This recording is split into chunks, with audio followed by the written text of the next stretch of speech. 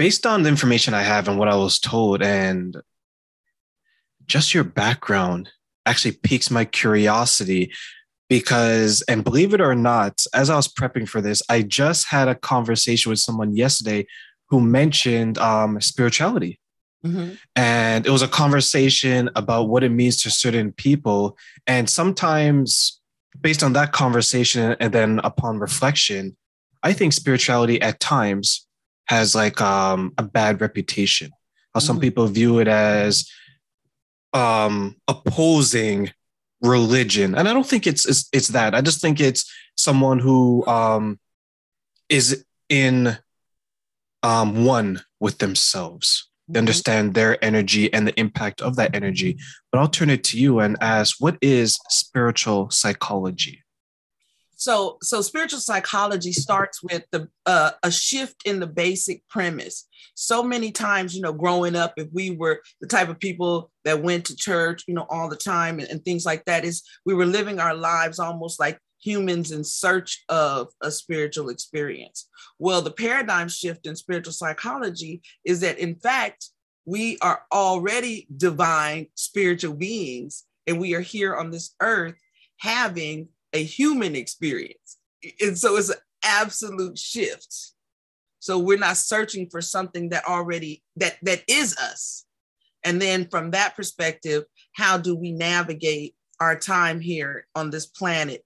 And how does that impact, mental health and our relationships, and as we set out for goals like in our lives, that there are spiritual goals and there are physical goals, and how all those things come together.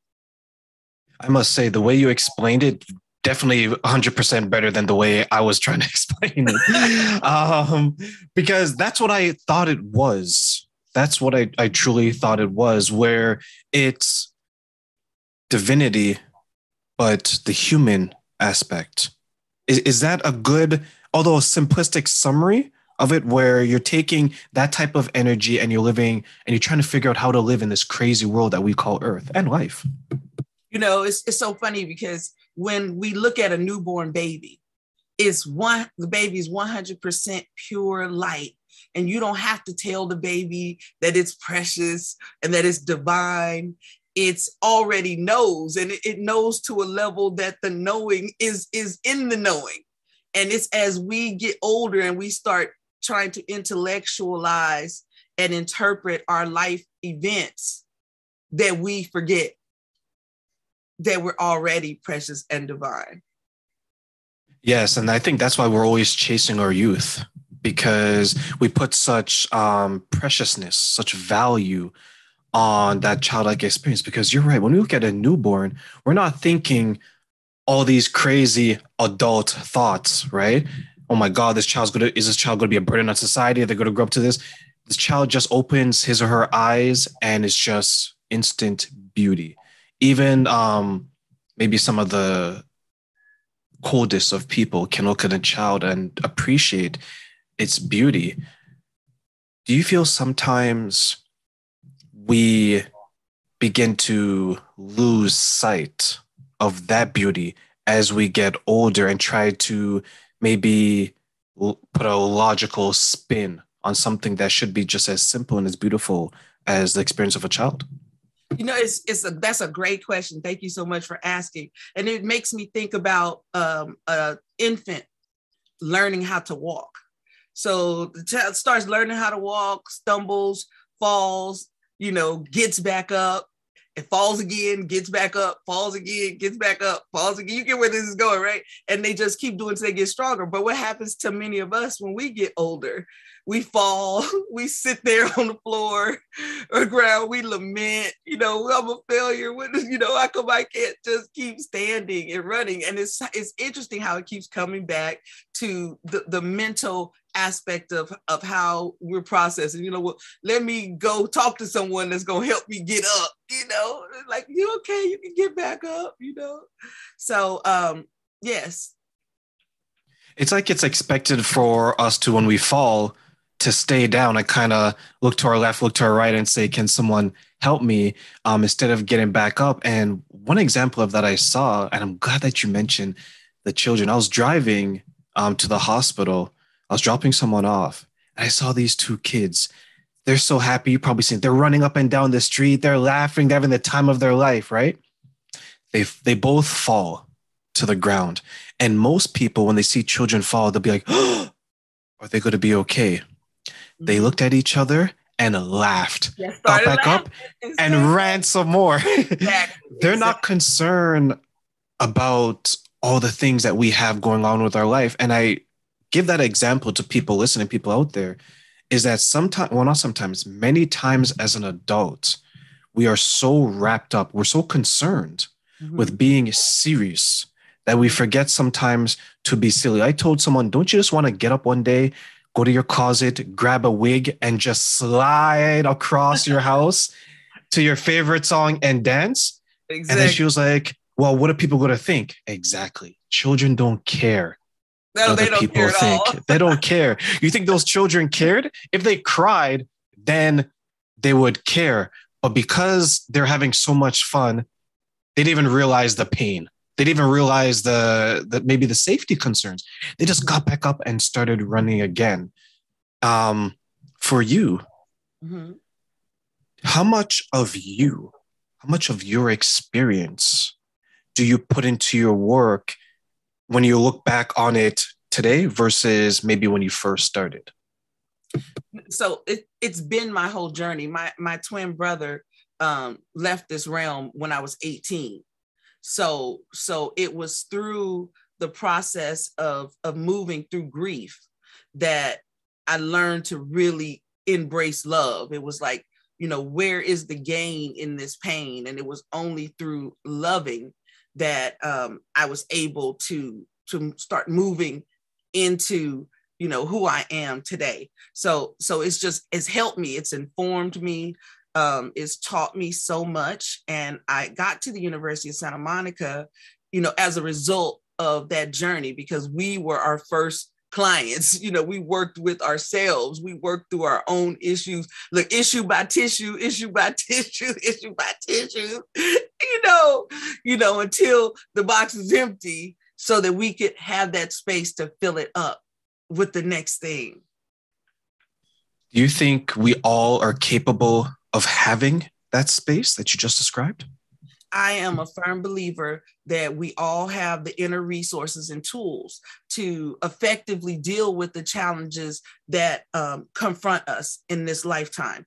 And that is not to say that we don't need support. We all need each other. I teach high school and I tell my students, who think, I don't need anybody. You see my head moving on that one. And I was like, look, let's cut it out. It took two other souls in human bodies, or the result of that, to bring you here. So it's by design that we need each other. So that if we need help, if we need support, that it's available to us. But on the fundamental internal level, we can get through it if we're willing to peel the layers of our onion. That's a good point that you mentioned in regards to the teachers, because I hold educators in such high regard because I feel that they're shaping the next generation, generation after generation after generation. And when you mentioned the independence and how many people, as you put it, will say, I don't need anyone. We hear, and I apologize in advance to my female listeners, you hear women say, I don't need no man, or things like that, right? Or you hear men will say something along the lines, well, I don't need a woman to do this, right? But when you take a shift and take it away from us, when we want to punish criminals, we isolate them. Mm-hmm. Yet many of us want to isolate ourselves willingly from other people. Do you find in your work that the independence maybe is causing more unintentional harm to their mindset versus we should build a community? Let's say, for example, you and I, we build a community and then we pass that community to the future. It's interesting, particularly at this time that we're dealing with COVID, because we got mandatory isolation. So it's kind of brought it to the forefront on a whole nother level in terms of people feeling that they're by themselves. And a lot of people who are used to being very social, it was the opposite effect. The forced isolation for them felt like a sense of incarceration, and wanting to get out and connect with people. It's just different people have different paths. Sometimes we have to stop and be still and listen to ourselves and see what's going on. And then there's a time to say, hey, I need to really reach out, pick up the phone, call someone, FaceTime someone, jump on a Zoom call and see each other and be together. And that's how we support the growth of the community that you were describing. And that's why I'm so appreciative of conversations like you and I are having today.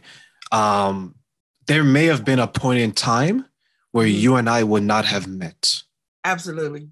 Right. And now we are both in each other's universe, spirit, exactly, if you want to say, right?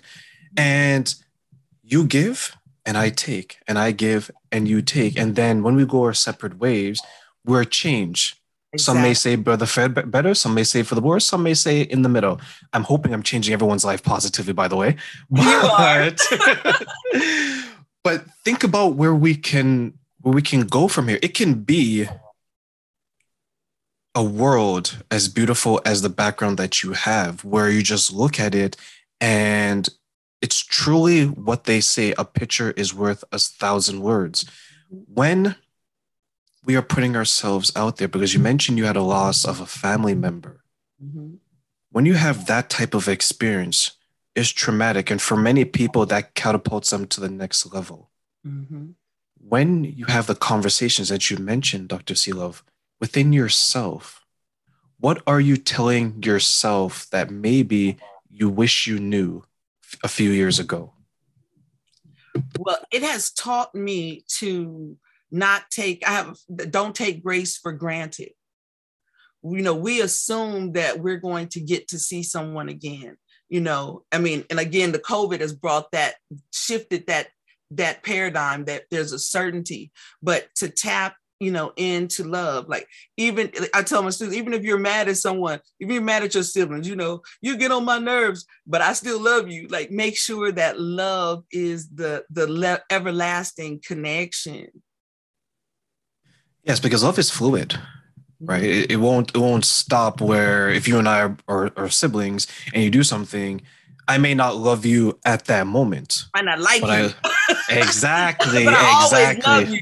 I might not like you, but I always love you. And I love that you said that, because you can love someone but not always like them. Mm-hmm. Right. And I think that's where some people get it confused. They feel that you always have to be in a state of loving someone, of liking someone. But as long as you have loved someone, there's people that I haven't talked to maybe in a few weeks. I still love them. Mm-hmm. And when I get in contact with them, that love rushes back. It's like a dam. When you lift up that dam, the water comes flowing in. That's what love is to me. I think if you ask anybody who's been in a long-term relationship, 24/7 liking is not required. Never make it. You didn't wash the dishes today. I don't like you today, so don't talk to me. It's the little thing. It's because we all have things that I don't want to say trigger, because when people think of trigger, they think of like mental health. Yes. Right. We have things that will set us off, and we have things that will annoy us, I guess is the best way to describe it. But it's all love. It's like, I forget who said it. It's all love, baby. It's one of those things. But can I say something about? Of course. When you brought up, like, because you did something, you was like, I don't want to think that because it's mental health, and it's kind of like almost like that's taboo. But, in reality, there's all types of health. There's physical health, spiritual health, emotional health, sexual health. I tell my students academic health. And if we want total well-being, that it's important that we embrace those things and to take the taboo off of mental health. Is just another area of ourselves that we need to care for. Yeah, it's like there's a lack of understanding for mental health. Right. And it's like once you mention it, some people automatically get triggered. They right? think They feel that something's wrong with them, like I'm broke. exactly. And that's not the case at all. It's like, as the saying goes, it's not that deep. It's serious, but it's not that serious, you know? Yeah, these are not the days where, we think you have a demon. Remember those times where you talk about mental health, you're possessed. Exorcist time. Like people run to get their Bibles and their holy water and things like that. And they're like, oh my God. No, it's just I didn't feel loved as I didn't feel the love that I felt I should get from my parents. I don't need all of this.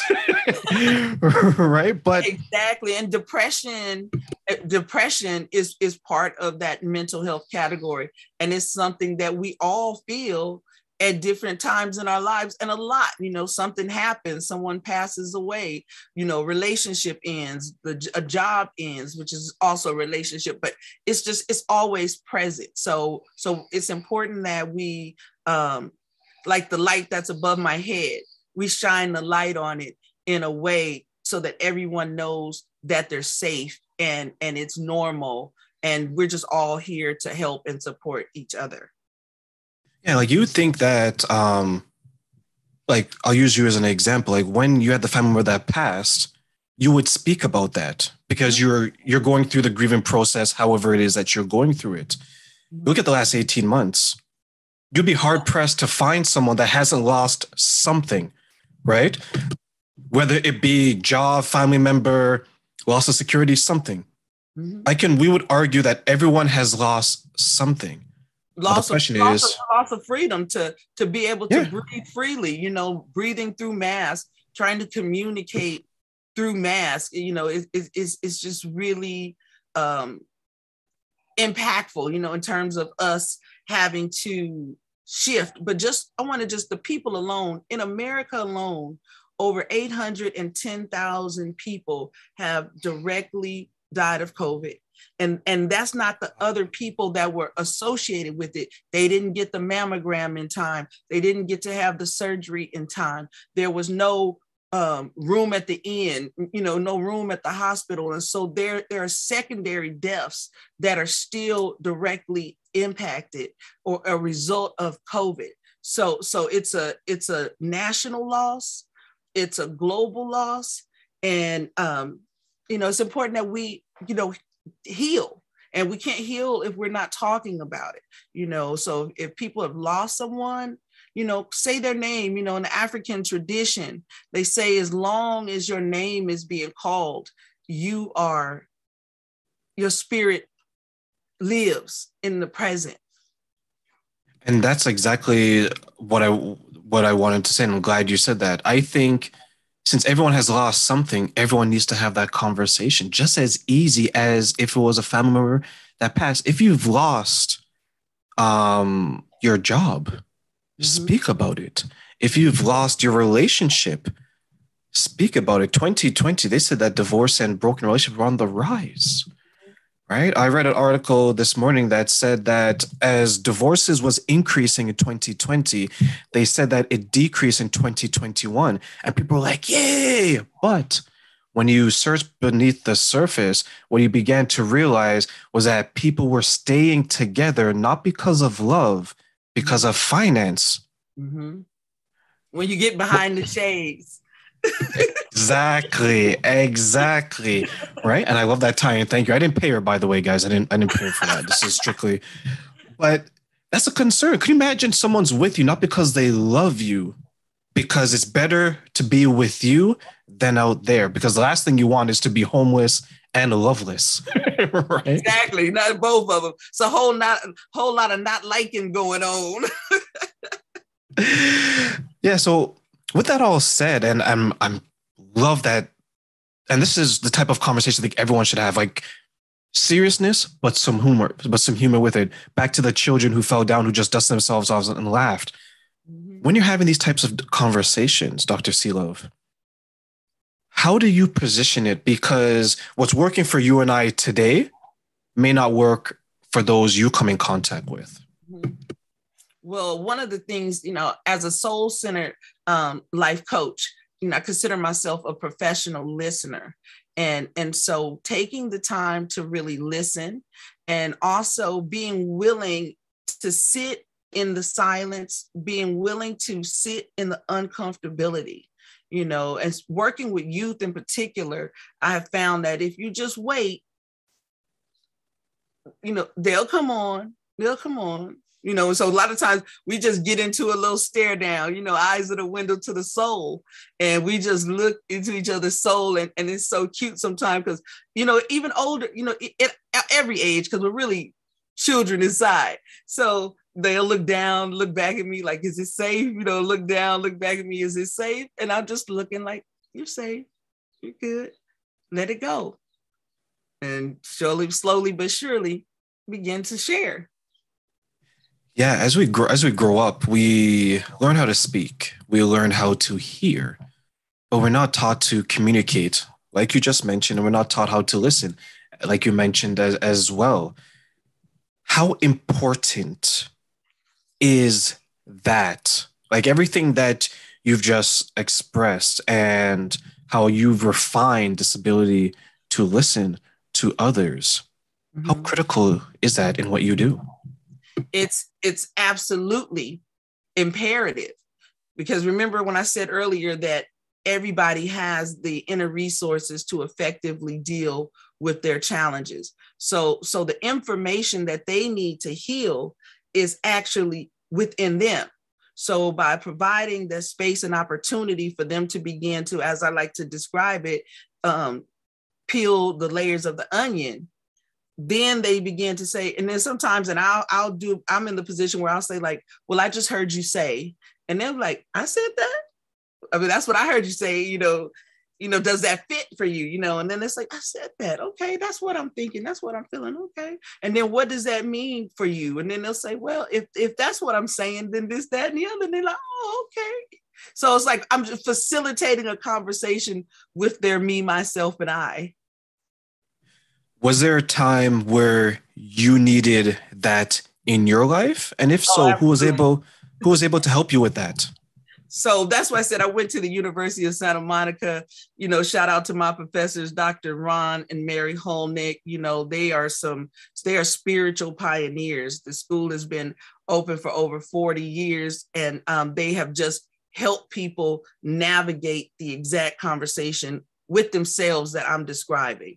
I learned it from them. So to be able to get to that within myself made me available to be able to assist others to do the same. Just like anybody, you learn to play basketball, you get older, now you can coach them because you know the rules of the game.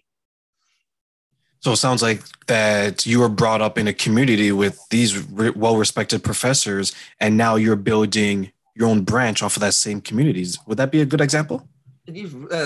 Roots of a tree and fruits of a tree.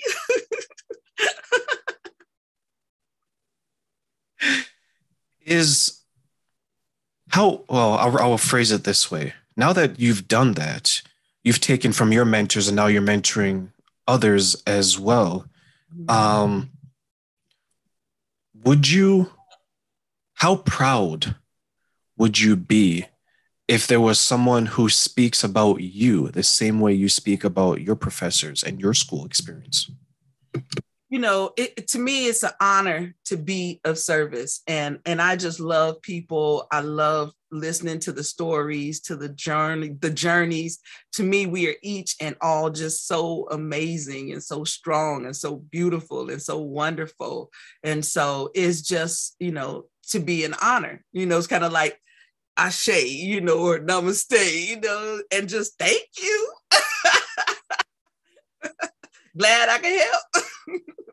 I'm telling you, when people give me positive feedback and constructive as well, when they say they enjoy what I do, that to me is something that if I could, I would bottle it and put it on a mantle. It's so important to me to hear that I've impacted someone positively in a way that maybe a year ago when I started this, I couldn't even believe that people would want to hear what I have to say and enjoy the guests such as yourself that I bring to the show. One of the things that at the University of Santa Monica, they ask 3 fundamental questions. Who am I? Why am I here? And how can I make the greatest contribution?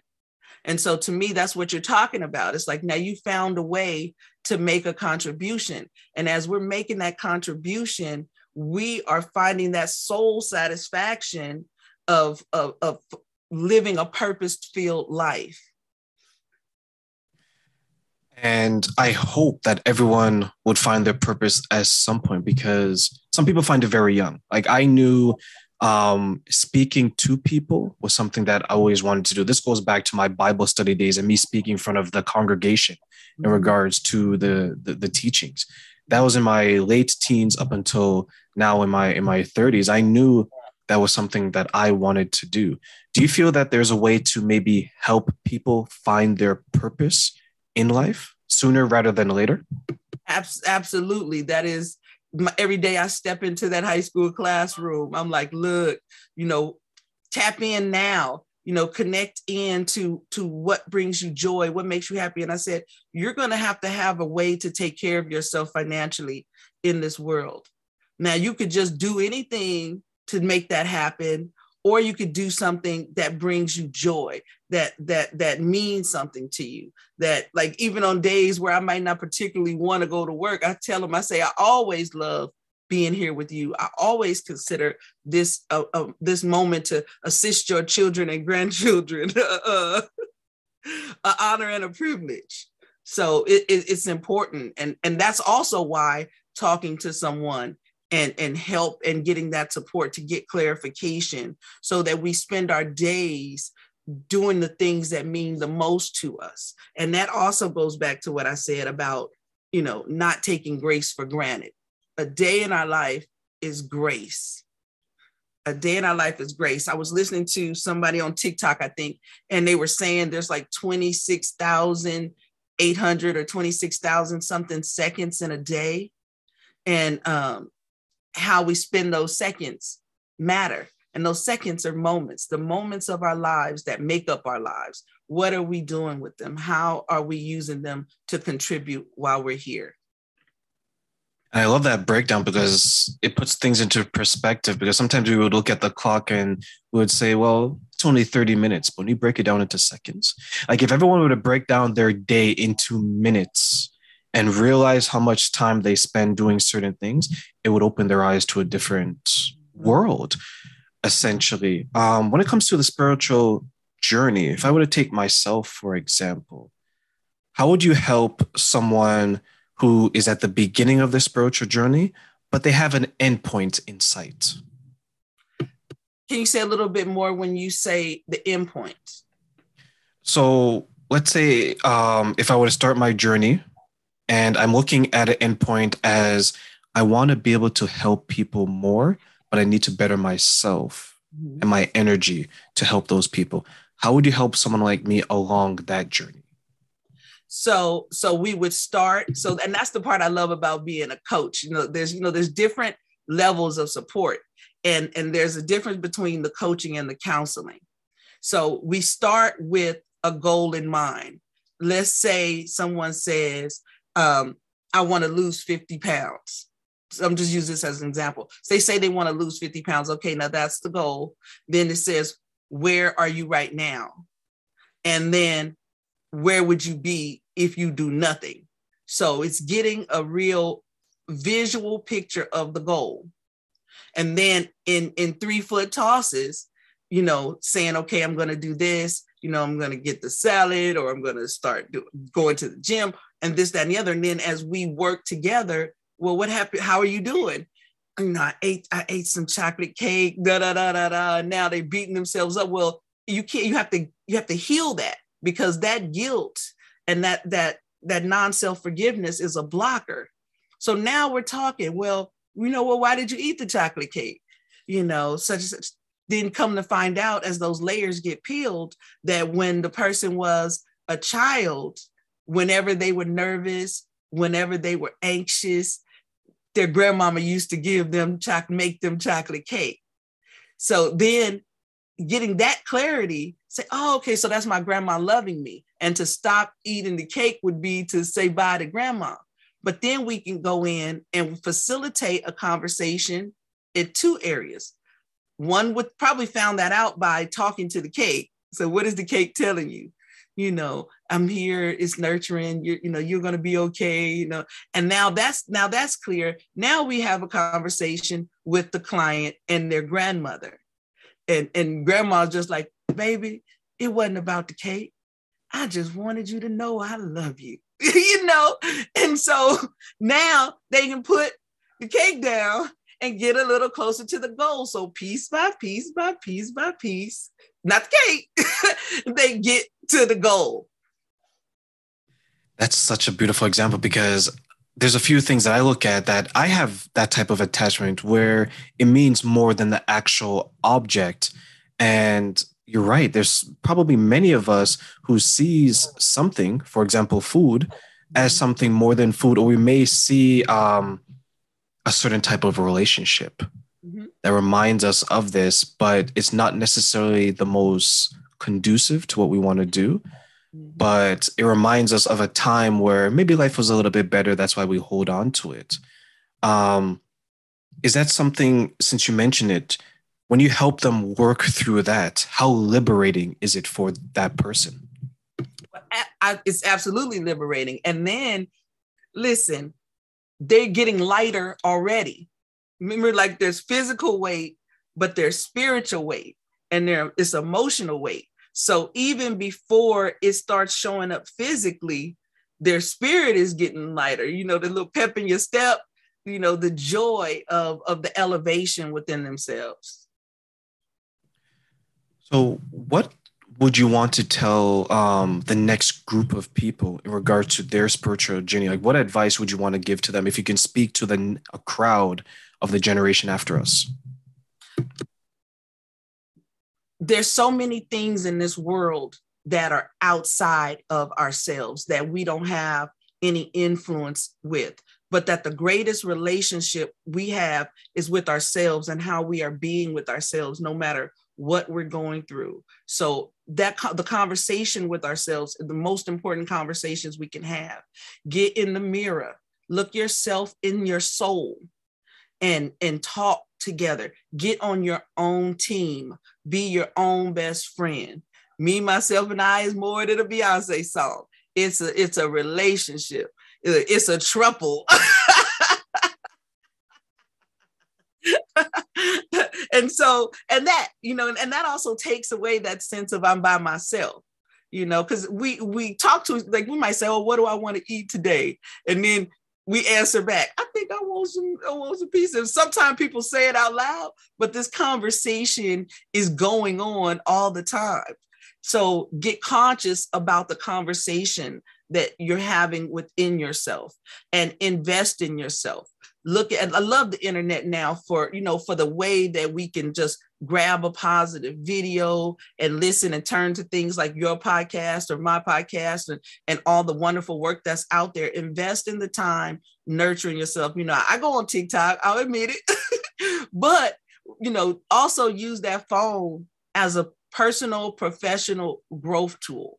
There's meditations, there's different people that'll send you daily inspiration. I have inspirational things popping. Might as well keep getting the Gmail notifications and things. I also get, spiritual reminders. Take a breath right now. Oh, okay. Let me stop and take a breath right now, That's lovely, because I feel the same way. I have a certain aspect of my life where, like you, where you have the daily affirmations, you have the positivity, you have a space where you can just let loose, where nothing else really matters. And you can just be in a state of comfort, like relaxation. And then you go back to because it's like recharging. We all need to recharge our batteries.